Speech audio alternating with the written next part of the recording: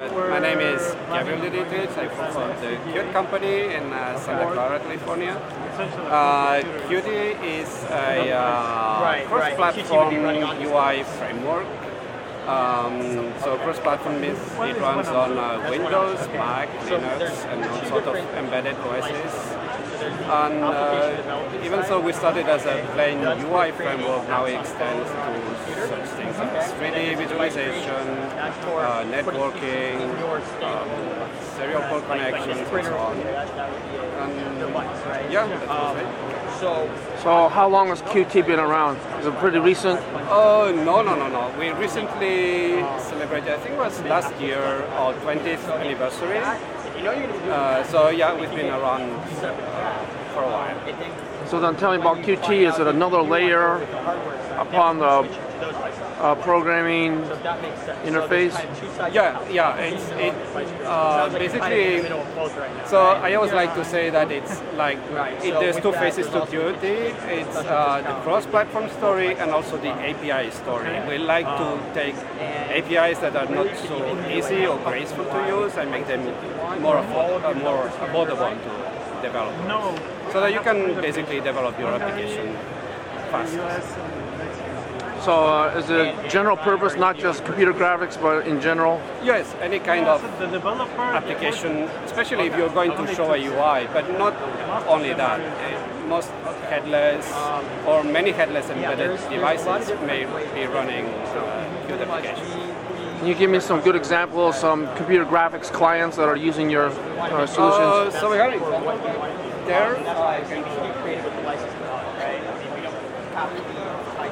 So this is Autodesk Maya that recently moved from Qt 4 to Qt 5, and most of the UI is using Qt. Not the 3D part, but the rest of it is, yes. You have it running this eye tracking? Yes, the eye tracking itself is not running Qt, it's just the small games and applications that are around. So we show you. And this is an example of embedded device. Here was, okay, we can play this. This is just playing a video, for example, if there's not an effect, you see it's here. And it's adding visual effects on top. There's other small application, like I can show you, for example, this more classic classic UI controls that we also provide. This calendar control, this sort of buttons, and so on. All this is also part of Qt. So what do you do at Qt? Right now I'm a consultant at our Santa Clara office. And yeah, helping people get more acquainted with Qt and solve the problem. So are you from Germany or Spain? I'm from France. France. Yeah. So is Qt a European type of invention? Or Yeah. Actually, it originated in, there was this company called Trolltech that was founded in Oslo, Norway.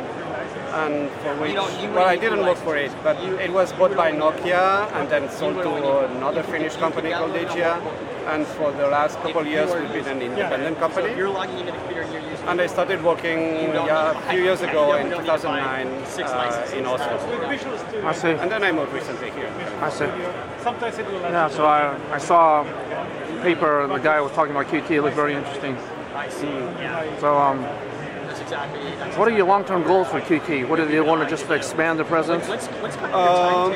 Yeah, right now we're trying to focusing more because that's a new market for us on embedded. We're not going to get rid of desktop anytime soon. But embedded is a new market and we're to explore. We are trying to get big on automotive, where we have a few customers already. Well, what kind of automotive clients? I don't know which ones I can talk about, so I prefer not to. What else? Also talking about the devices like you have there, that 3D printer, small UI is running Qt as well. I think if you that's the future, right? Okay. Yeah.